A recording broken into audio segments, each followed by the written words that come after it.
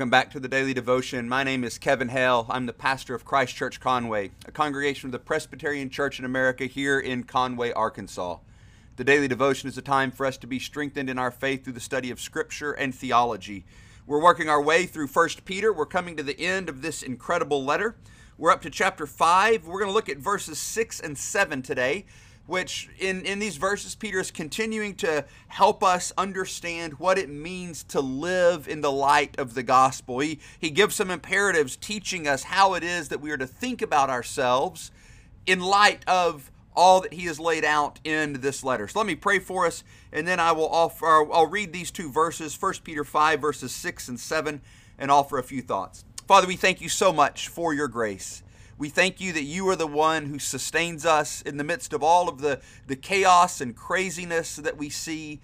We thank you that you bear witness time and time again in your word, that you keep watch over us, that you are the one who by your strength keeps us. We pray that you would teach us this perspective, that we would learn more and more to trust you, to rest in Jesus Christ, to be led by your Spirit. We ask this in Christ's most precious name. Amen.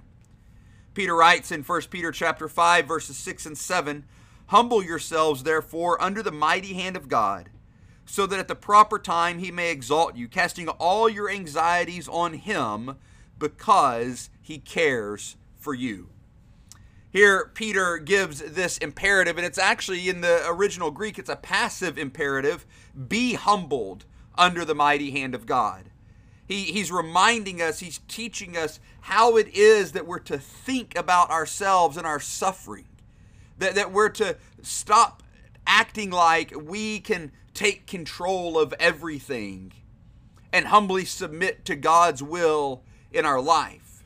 Again, the commentator Karen Jobes, and I can't recommend her commentator from the Baker Exegetical Commentary on the New Testament, from that series, on her commentary on 1 Peter, I can't recommend it high enough. She says, the command to be humbled under God's mighty hand is a command to accept, though not to seek, difficult circumstances as a part of God's deliverance, neither railing against God, why did this happen to me? What did I do to deserve this? Nor raging against those causing the difficulty, but rather blessing those who insult and injure. And here she refers us back rightly to 1 Peter chapter 3, verse 9, where we read, "Do not repay evil for evil or reviling for reviling, but on the contrary, bless. For to this you were called, that you may obtain a blessing." This reality of humility to which we are called, this reality that we are to see ourselves as God's subjects and to accept what he gives us, is indeed a difficult reality to grasp.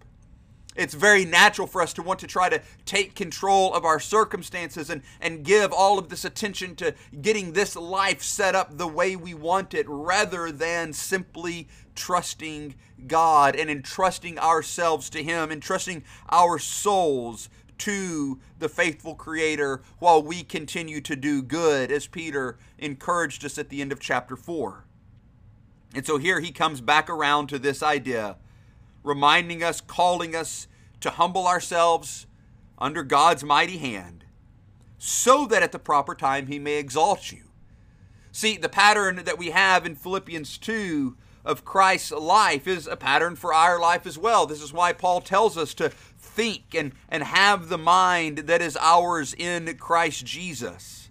And then he gives this great hymn, who, though he was in the form of God, did not account equality with God a thing to be grasped, but made himself nothing, taking the form of a servant, being born in the likeness of men and being found in human form, he humbled himself by becoming obedient to the point of death, even death on a cross. Therefore, God has highly exalted him and bestowed on him the name that is above every name, so that at the name of Jesus every knee should bow in heaven and on earth and under the earth, and every tongue confess that Jesus Christ is Lord, to the glory of God the Father. See, just as Jesus' path to glory was through suffering, so our path to glory as those who are united to him by faith is through suffering. And so ours is not to try to take control of this life, but to humble ourselves, to be humbled under God's mighty hand, knowing that he will bring us through to the end, that he will exalt us, that he is the one who will bring us to glory, that is not our work.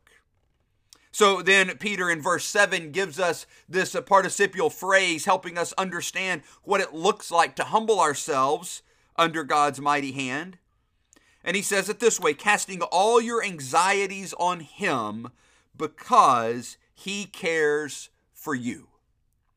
How do we humble ourselves under the mighty hand of God? We give everything back to him. This word anxieties is the idea of all the cares of this world. And so we look back and see where this word group is used, and it's concentrated in a few places. Of course, in the Sermon on the Mount and in the Sermon on the Plain in Matthew and Luke, we see Jesus telling us not to be anxious about tomorrow, for tomorrow has enough trouble of its own. Sufficient for the day is its own troubles.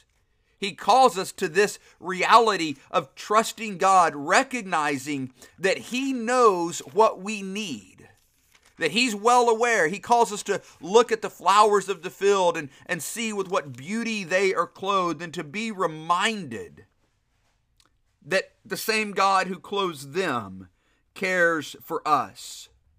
Therefore, I tell you, do not be anxious about your life, what you will eat or what you will drink, nor about your body, what you will put on. Is not life more than food, and the body more than clothing? He ends this section, of course, reminding us, but seek first the kingdom of God and his righteousness, and all these things will be added to you. Therefore, do not be anxious about tomorrow, for tomorrow will be anxious for itself. Sufficient for the day is its own trouble. Peter here is just building on, applying, helping us understand, based on the teaching of Christ, what it looks like to humble ourselves under God's mighty hand. We don't have to worry about tomorrow. We don't have to worry about what's next. We simply are called to trust God. Sufficient for the day is its own trouble. This word is also used in that parable of the sower and the soil that is, the seed is choked out by the cares of this world. See, that's what happens when we get wrapped up in the cares of this world and trying to take control of this world and trying to rule ourselves and rule our life. When we get wrapped up in all the anxieties and cares of this world, what we forget is that is not a buoy to our faith, but is a murderous influence on our faith. It absolutely kills it, because it moves us from trusting God with our lives. It moves us from accepting what he gives to trying to figure it out on our own, to trying to secure ourselves, to trying to find hope in what we can do, to trying to prove that we are alive. It's anti-gospel to be concerned with our lives in this way. We see this same idea in the Old Testament in the book of Psalms, Psalm 37, verses 5 and 6. We read, "Commit your way to the Lord, trust in him, and he will act. He will bring forth your righteousness as the light, and your justice as the noonday." Again, in Psalm 55, that the ESV titles, "Cast Your Burden on the Lord." From verse 22, we read, "Cast your burden on the Lord, and he will sustain you. He will never permit the righteous to be moved."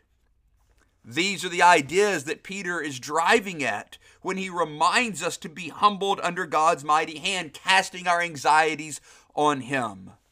He is calling us to a place of trusting God with our lives, of giving everything to him, of calling out to him, the King of all creation, that his kingdom might come, that his will might be done on earth as it is in heaven, that he would be the one to deliver us, that he would be the one to provide for us. This is the Christian life. a life of complete trust in God, giving everything back to Him, knowing that His will be done, and that His will for those who are called according to His good purpose is ultimately for the good of His people. And so even when His will involves suffering in this life, we come back to the Word of God and we're reminded that suffering doesn't speak a truer word about us than the blood of Christ. Therefore, we can continue to trust Him, continue entrusting ourselves to Him, continue entrusting our souls to our faithful Creator while doing good, even blessing those who would revile us. This is what it is to humble ourselves under His mighty hand. It is to accept in faith whatever it is that He brings to us, not doubting His love for us, but resting in the finished work of Jesus Christ. May we learn to do that together. Amen.